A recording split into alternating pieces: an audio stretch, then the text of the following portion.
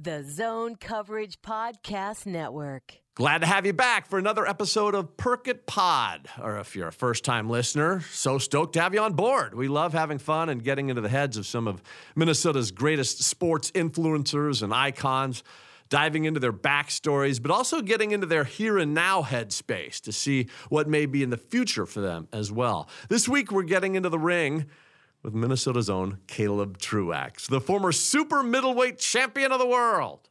Really wants to get his belt back, doggone it. And I sure as heck am not going to bet against this passionate pugilist. Which brings us to Random Ranks. Here now, my top 11 favorite boxing terms. All right, boxing has its own set of jargon and lingo and vernacular, and these are some of my favorite boxing phrases in order. My top 11. Number 11, cut man. There's just something really, really daunting about a cut man and what they do and why they do. Number 10, glass jaw. 9, uppercut. It's just a sweet phrase. 8, this is even better, rope-a-dope. I mean, that could be higher. 8's a little low for rope-a-dope. I'm thinking 7, undercard. Yeah, rope-a-dope's better than undercard. What was I thinking? Number 6, below the belt. A lot of these boxing phrases like play out in so many other situations in life, okay? Number 5, down for the count. Number 4, and I've always been curious about this one, haymaker. Like, what does making hay have anything to do with getting punched or punching? Number 3, throw in the towel. Number 2, Saved by the Bell. And no, not Zach and Slater and Screech and Lisa Turtle and Kelly Kapowski and Jesse Spano. There we go. Okay, whew, Mr. Belding. All right, number 1, my favorite boxing phrase of all time, rabbit punch. Yeah. Before we get to Caleb Truax, just a quick mention to spread the word about Perk It Pod. We've been generating some impressive steam here so far and just want to make sure we keep this thing going in the right direction.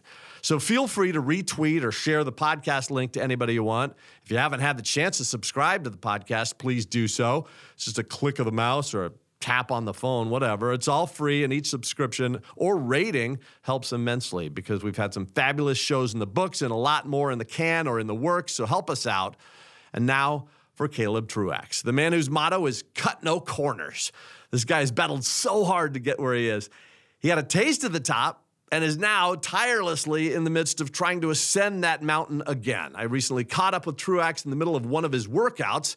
Hear now that conversation on this episode of Perk It Pod. Perk It Pod. Find out what he'll say. Perk It Pod. Sometimes he's at play. Perk It Pod. Who's coming on today? Perk It Pod. All right, I am so ready to just take you out right now. I'm kidding. I won't hit you, I promise, Caleb. You've done that before, man. How'd that work out for you? Exactly. We are here at Be Fit, and this is in Maple Grove, right? And Yep. this is one of the places you work out, right? Yeah, this is my strength coach, Josh Hutton's gym. He's been working with me for, I think, about 5 years now, 5 or 6 years, and he's really helped me with weight training, conditioning, nutrition, and kind of up my game to the next level as far as all that stuff goes. Yeah, and so if you hear some people working out in the background, that's just that we're just setting the scene right now. But like, think about that. Like you have a strength trainer. How many people are in your corner, as it were? You know, when I go into the ring, it's myself, obviously, my trainer Tom Halstead, my manager Ron Like, and my cut man Jim Marine. But behind the scenes, Josh is helping. You got a lot of people. Sean Jensen helps me with my media stuff. Yeah. Tony Greigelko is my promoter, and there's a lot of people that make the wheel go around. So it's not just me, even though I'm the only one that can fight for myself in there. But a lot of people help me on the way. All right, so let's talk about your journey, Caleb, because it's pretty remarkable. The fact that you've gotten to where you are. First of all, what do you attribute? What are some of the main things you attribute your success to over the years? You know, I have to attribute a lot of my success to just hard work, man. I started late in boxing, and I really busted my butt to get to where I'm at. I never missed a day in the gym. I just really worked hard to make up for the time that I had to catch up to the people who have boxed for longer than I have, because I started when I was 19. A lot of the guys started when they were, little kids.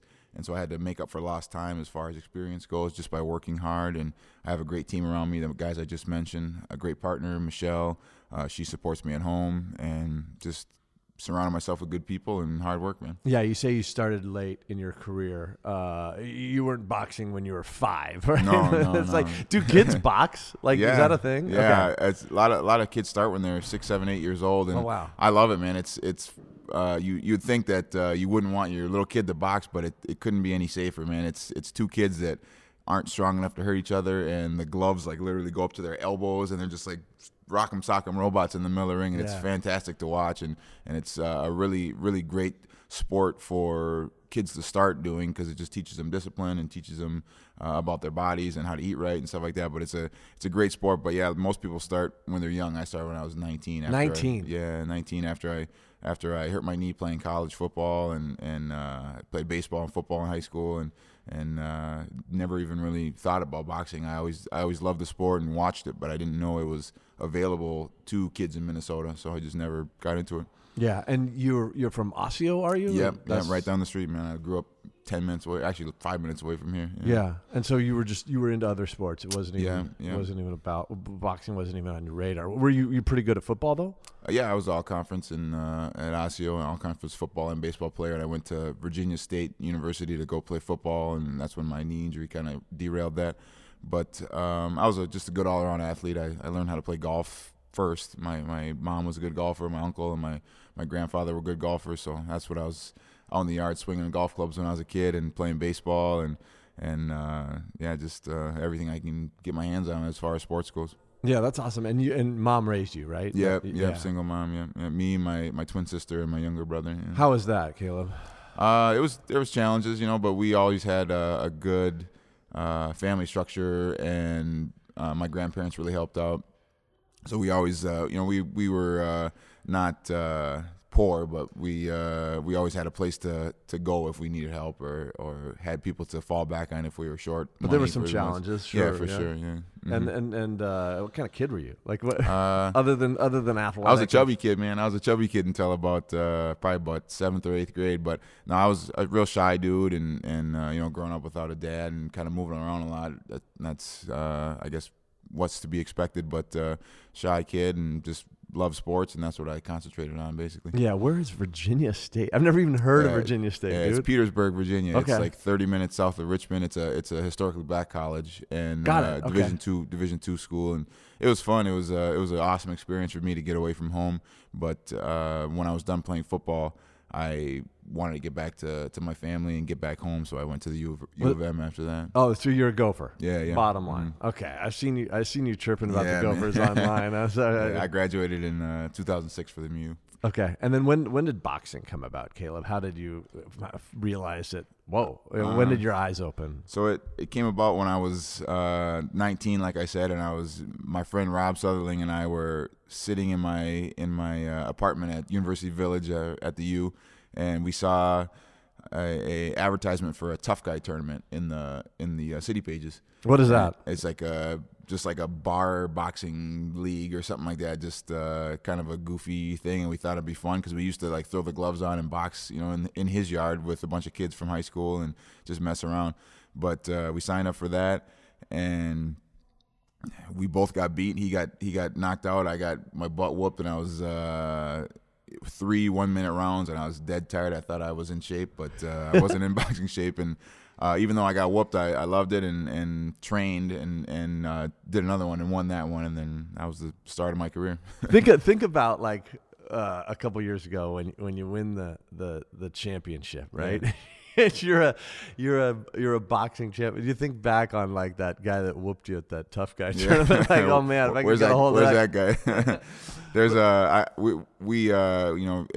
at my boxing gym, we're like a family, and I've been there my whole career, and one of the funnest things about my career is just all the people one of the most rewarding things about my career is the people that I've met in boxing. And one of the funnest times I have is just sitting around after everybody's done working out and just BSing about old stories, because we all came through it together. And me and my buddy John Schmidt, who was a retired pro now, we've sparred thousands of rounds together, and we came up together through the ranks in amateurs and pros. We were talking about this kid. His name's Dwayne Stewart, and I don't know what happened to him. He was a good amateur fighter from Wadena, I believe, and he beat John either once or twice as a pro, and he beat me twice as an amateur. And what happened to that guy? He's got 4 wins over 2 pro fighters, and he never turned pro. I know that he was an amateur, but no slouch. Dwayne, if you're out there and you still want to box, come see me. Yeah, I want to rematch, right? But like you talk about boxing shape, and like you weren't in boxing shape during that tough guy competition. What is boxing shape? Because it seems like whenever I like go into a gym, and this doesn't happen often, trust me, but when I do, and like I do, I'm hitting the what's that thing? The speed bang. Thank you. And it's just like, oh my gosh, I'm like tapped after like 30 seconds of that, and just the footwork and all that. There is so much involved in this sport, isn't there? As far as the physicality of it, physicality, mental toughness, just everything, man. It's a complete sport, and like I said, I was an athlete. I worked out pretty much every day at the U of M. Went for runs, lifted weights, and I got into the boxing ring and found out what boxing shape meant. Like I said, it was 3 1-minute rounds, and I remember going back to my trainer still makes fun of me about this too. And I remember getting done. I lost the fight in the tough guy tournament. I go back to the bathroom of this bar that it was at, CR Billiards in Coon Rapids, and I was like wheezing on the floor of the bathroom like, I used to have asthma. And it was 3 1-minute rounds, and against a guy that was probably drinking beer at the bar before, and now I go 12 3-minute rounds. So. That's just awesome though. And I'm when I think of boxing, I just like, oh my God, I could never do it because I would never want to be hit in the face. Like when you first got hit in the face, what was it? Like, what was that like? Because that's like something that not a lot of people enjoy. Yeah. I don't know. Like I said, I had done it before where we were just messing around with my buddies. Yeah. And obviously that's a lot different than actually getting in the ring with a trained fighter. But it's something that I guess if you don't go into it knowing that's going to happen, then you probably are in the wrong sport. But I always tell everybody, like, kids that come to the gym and people that want to come down to the gym and spar, you're going to get hit in the face no matter what. So just get that out of your mind, like you're take that off your conscience, so you're not going to get hit. But at the same time, it's not something that is good that you get used to. Yeah, exactly. But it's also like what fascinates me about the actual sport is that it can get savage, right? I mean, you have to have this attack mode, right? You have to have a switch that gets flipped when there's an opportunity to take a shot and really go in for the KO or whatever you're going for. But you also can't just be that. You can't have that mode on at all times. You can't be rage mode at all times, right? Because otherwise you're gonna be susceptible and vulnerable, and you're gonna open yourself up, right? So it's almost like this measured, like attack mode or something. Yeah, you're absolutely right. I know when I go in the ring, I'm pretty known for being pretty calm, a pretty level-headed person and fighter. And when you encounter a fighter that gets angry or loses his temper, that's the guys that make mistakes and go out there and just try to go crazy and throw wild punches and end up getting countered and not doing well. But you just got to have a kind of an even keel and just go about it in like a workman-like type of way, a business-minded type of way. And like you said, man, when you get too angry or too upset, then you start being emotional and making mistakes and leaving yourself open for counters and it's tough not to when somebody's punching you, or you're doing something wrong and somebody hits you. And obviously, your first reaction is to get upset about it, but you just kind of have to fight that, and that's just through hours and hours and hours of training just to go out there and do your job. And just when you're in the ring and you're in a bout, are you thinking about like what's going through your head? You talk about mental toughness. Like, what is? You're trying to stay within yourself, but you're also trying to strategically kind of pick that opponent apart too, or what's in your headspace? That's a hard question to answer. Yeah, because I'm so focused that like nothing is really in my headspace. It's just all training and reactions and We watch a lot of videos, so I'm looking for certain keys that I see. If he does this, then he's probably going to do that, or if he does this, then this is open. And my coach is my eyes and ears basically in the ring. He'll, after every round, we get a minute in between each round, and he'll tell me, all right, this is what's open, this is what you're doing that you need to tighten up. He's doing this, so you can counter that with this. And he basically tells me what he thinks he sees that I'm not seeing. And when I'm in there, man, it's just like I said, just like a workman-like type of mindset, and I'm just reacting to stuff, and not really. I don't really have a frame of mind. It's strange. It's a hard question to answer. Like I said, I get it. Like so, but you are breaking down video of these people, right? Yeah, absolutely. Yeah, there's a lot of fighters that say they don't do that, which I think they're lying. I think they all do. But coming from a football background, that's what we do in football. Obviously game study, film study, and that's one thing that's really helped me, I think, kind of bridge a gap like I was talking about earlier, where a lot of these guys have a lot more experience than I do, but I approach it in a smart, calculated, measured way where, all right, I got to watch film. I got to make sure I have every advantage possible because I don't have as much experience as this guy over the years. So I don't want to miss anything. I don't want to make any mistakes that he's going to be able to capitalize on. And also I want to capitalize on his mistakes. So seeing what he does in film has always helped me with that. And where data and analytics has kind of permeated a lot of other sports, where's boxing on that? Is boxing still pretty? It's old school, man. Yeah, it's old school. Like that's one thing I love about it. The one thing I will say is, as far as like training goes, like Josh has really helped me kind of step out of the old school mindset of training. He puts he has a degree in whatever it is. I'm not sure, but he puts science behind the workouts. Like. Different stuff, different weight training techniques that I would have never have done or never had done up until the point I started working with him, because boxing is just so old school. Like run, hit the bag, hit the pad, spar. A lot of times old trainers don't want their fighters to lift weights because they think they had the mind frame that it made you too bulky and slow, which is not true. And it's just a really old school sport, so I don't think there is any.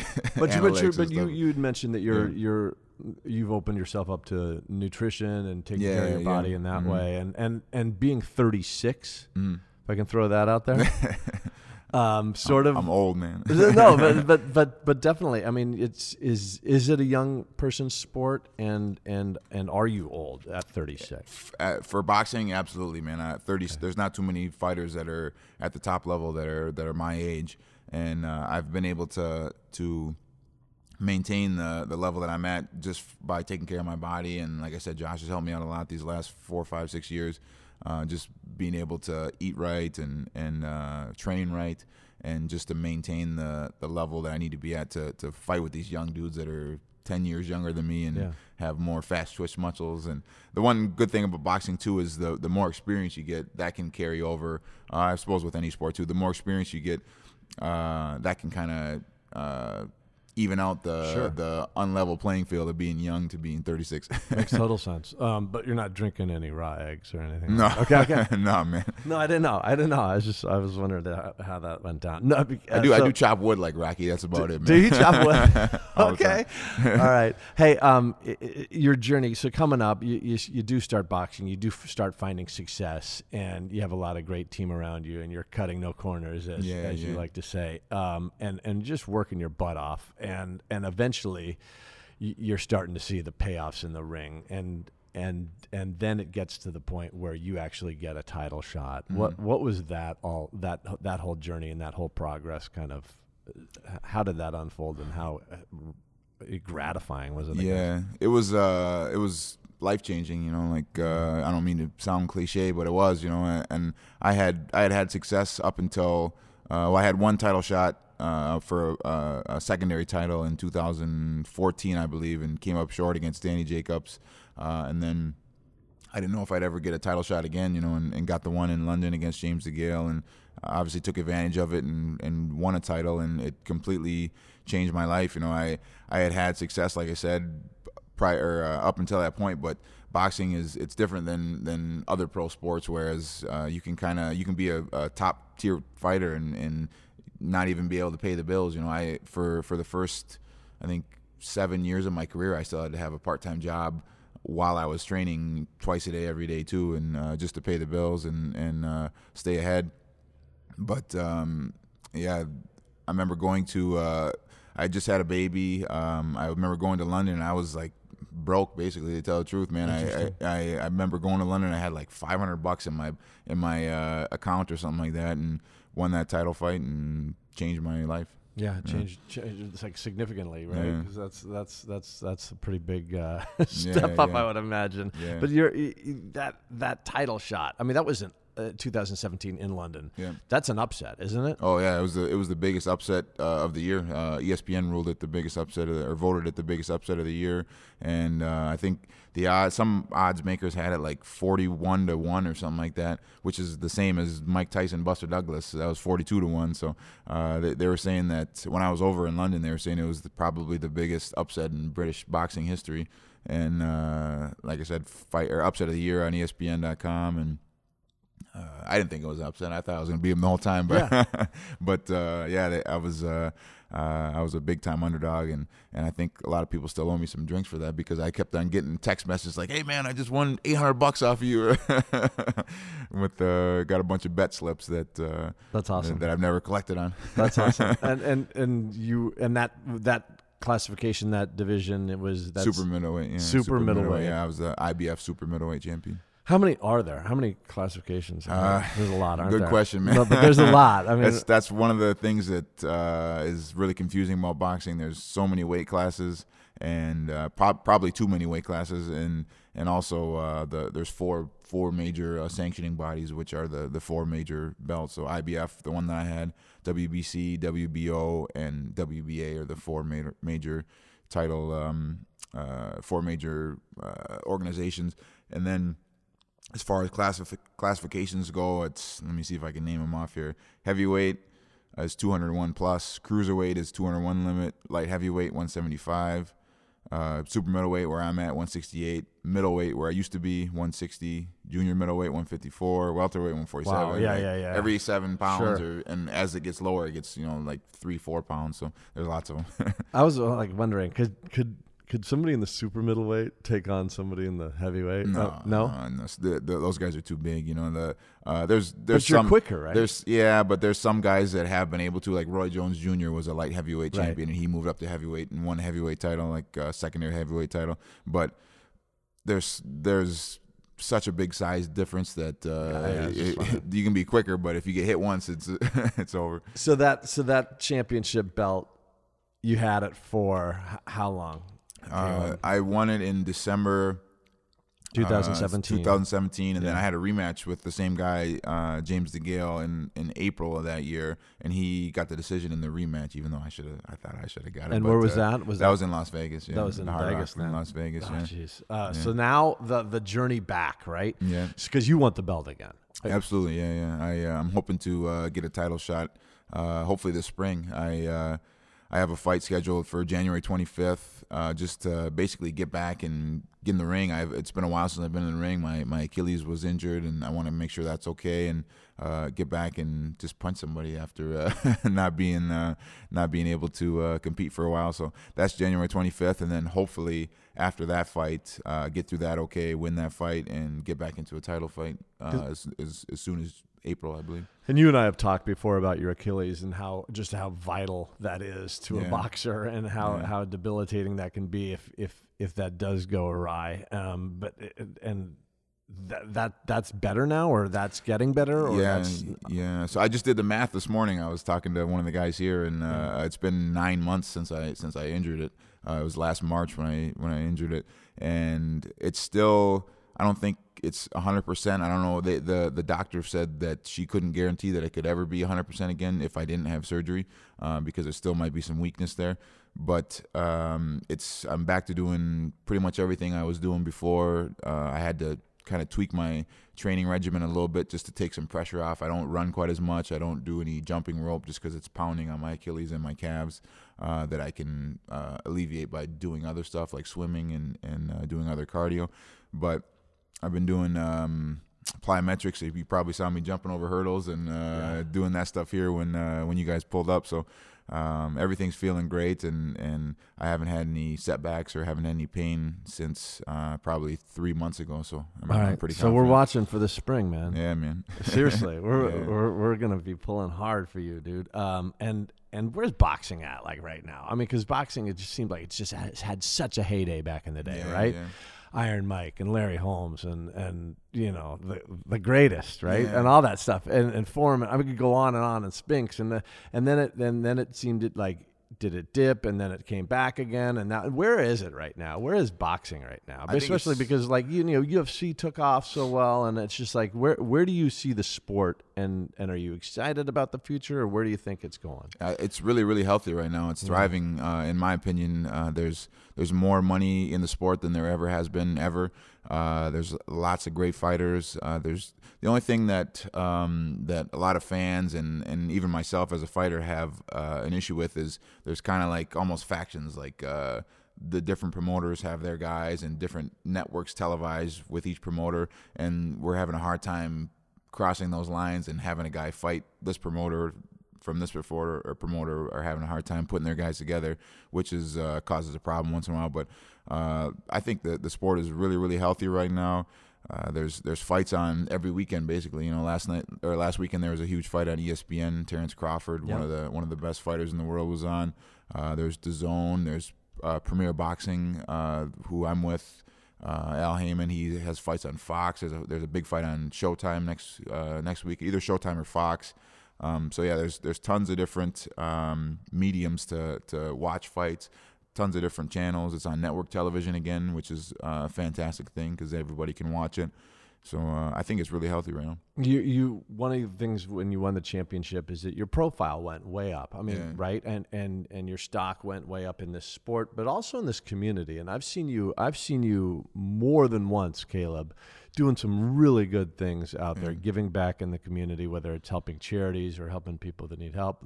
Can you talk about that and that responsibility that you've seen to take on? Yeah, I really enjoy doing any kind of charity work I can. That's one of the things. I was just talking to somebody a couple of days ago about they were asking if I had my own foundation, whatever, and I don't. But at the same time, that allows me to help out with anyone I want to, and I try to do that. You know, anytime somebody has a charitable opportunity for me, I love to help out. And I actually, when I first started, Scott Ledoux, who's a former Minnesota heavyweight, he was kind of like my mentor when I first started, in the sense that he told me, like, if you ever get a chance to do charity work, you know, don't ever charge anybody to do it, and do as much as you can. And I've kind of taken that to heart and just try to do as much as I can, because I'm from here. You know, I grew up, like I said, 5 minutes away from here, and this is my community, and I'm going to stay here for the rest of my life. So I figure I might as well make it better if I can.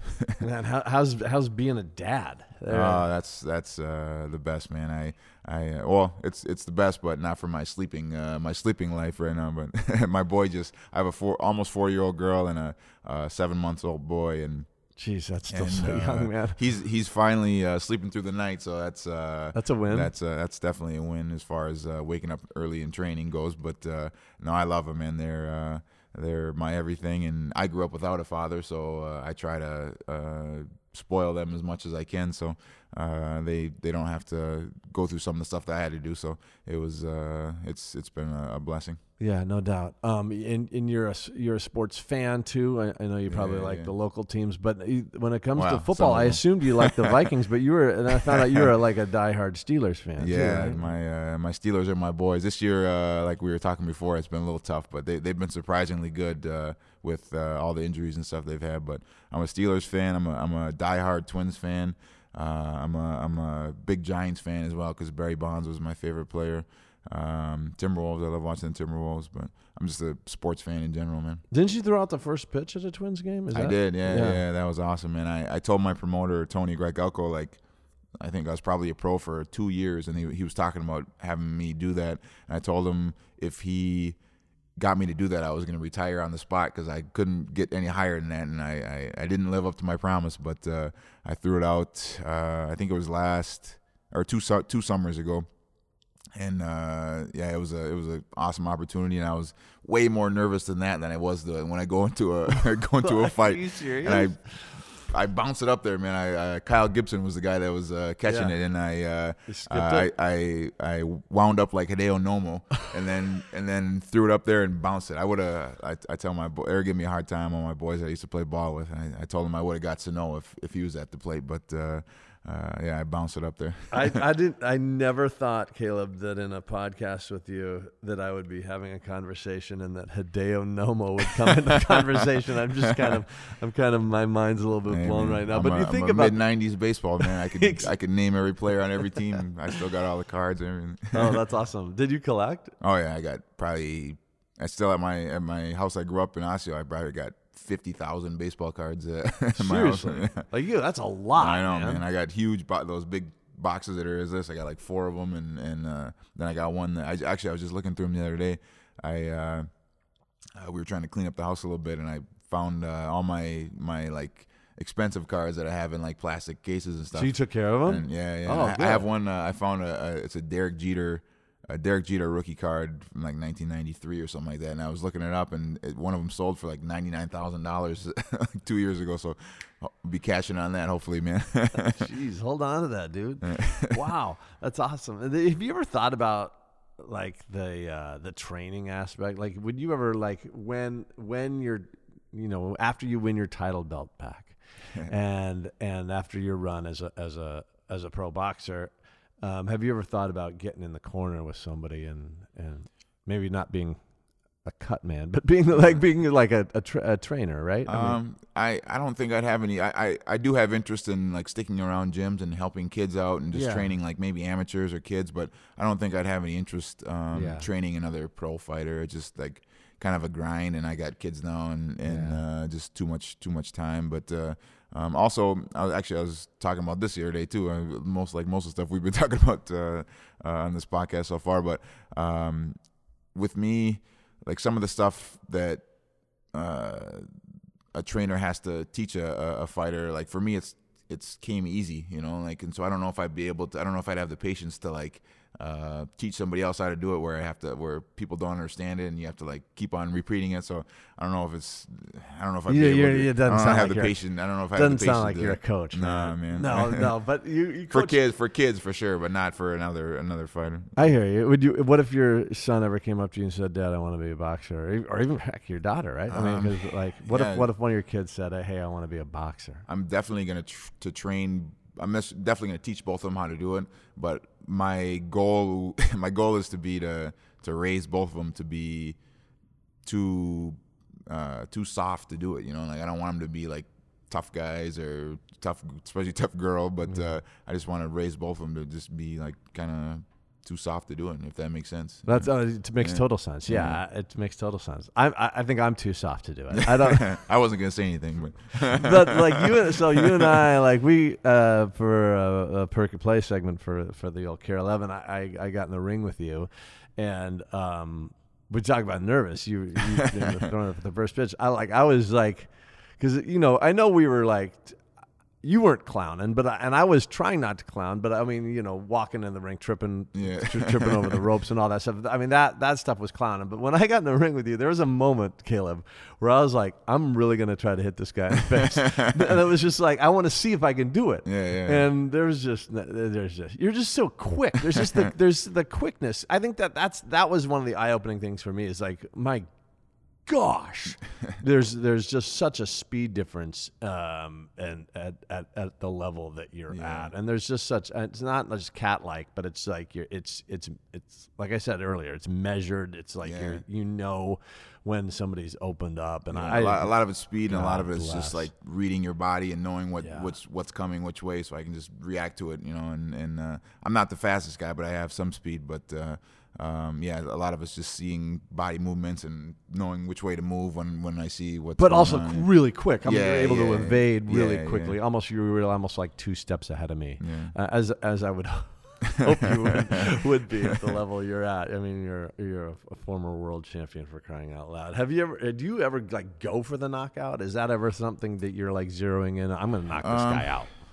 I mean, I'd be lying if I said I haven't done it in the past, you know. But like I said earlier, when you're upset about something or you're trying to focus on something too much, that's when you start making mistakes. So I never really go out there like thinking I need to knock this guy out or I'm not going to win or anything like that. You don't? No, I always just go out there and just try to do what my coach and I have worked on in the gym and just execute the game plan and hope it's enough. And hope that's enough. And are you counting points? Like, are you kind of in your head like, I won that round, or he won that round? Or it's not, I know if I'm ahead or know if I'm losing or if it's close. My coach will have a better idea of what's going on outside the ring. But in boxing, who knows with some of the judging that that they do. So you can win every round and sometimes still lose when it comes to the judges. So when you're waiting there, like you did a couple years ago for the world title in London, and you're you know the referee's got both your hands and your you know. And he's got DeGale's hand in one arm and your hand in the other, and you're just waiting for that word. And you fell to your knees, and there was genuine elation and just almost like relief or something like that. What was that? I just kind of want to go into that moment too, because that was moving. And if you've seen the video, my gosh, it's just like this guy has just poured his life into this, and and there's the reward. Boom. Yeah, it was one of the best days of my life, man. It was just actually the 2-year anniversary was just like last week or a week and a half ago or something like that, December 9th. That's when I saw the video again. It was when you posted it. You see all my guys that I've been with since day one just jump up in the air like crazy, and me drop to my knees. And let me rewind. Like when they first announced the scorecards, you know, the first judge scores it a draw, which was not accurate. I won that fight, obviously, and everybody else's scorecard except for that one guy. And you can see me just go, God, come on, man, they're going to rob me, you know, because there's been some cases in the past where decisions haven't gone the right way for an American or a different country fighter that is over in London. Interesting. And so they've had a little history of that.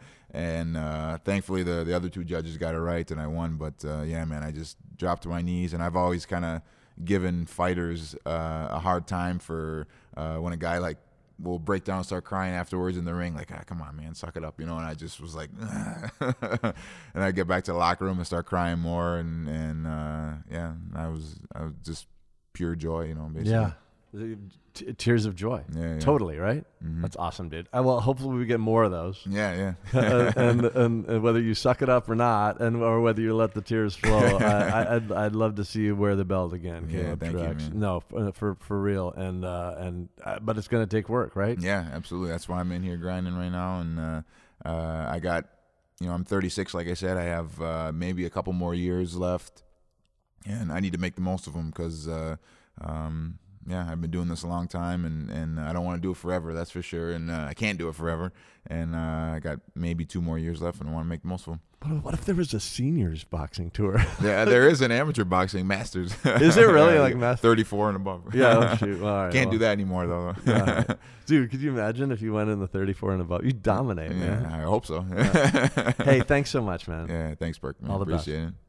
And that wraps it up. Thank you so much for listening to Perk at Pod on zonecoverage.com. Be sure to follow them on all social media platforms. They're doing some amazing things here at this space. I'm telling you what, some really smart people up in this building for sure. And follow me on all social media platforms as well, if you will, from Instagram to YouTube to Twitter, Facebook. You can usually find me at Perk at Play, one word. Perk Ep, find out what he'll say. Perk Ep, sometimes he's at play. Perk Ep, who's coming on today? Perk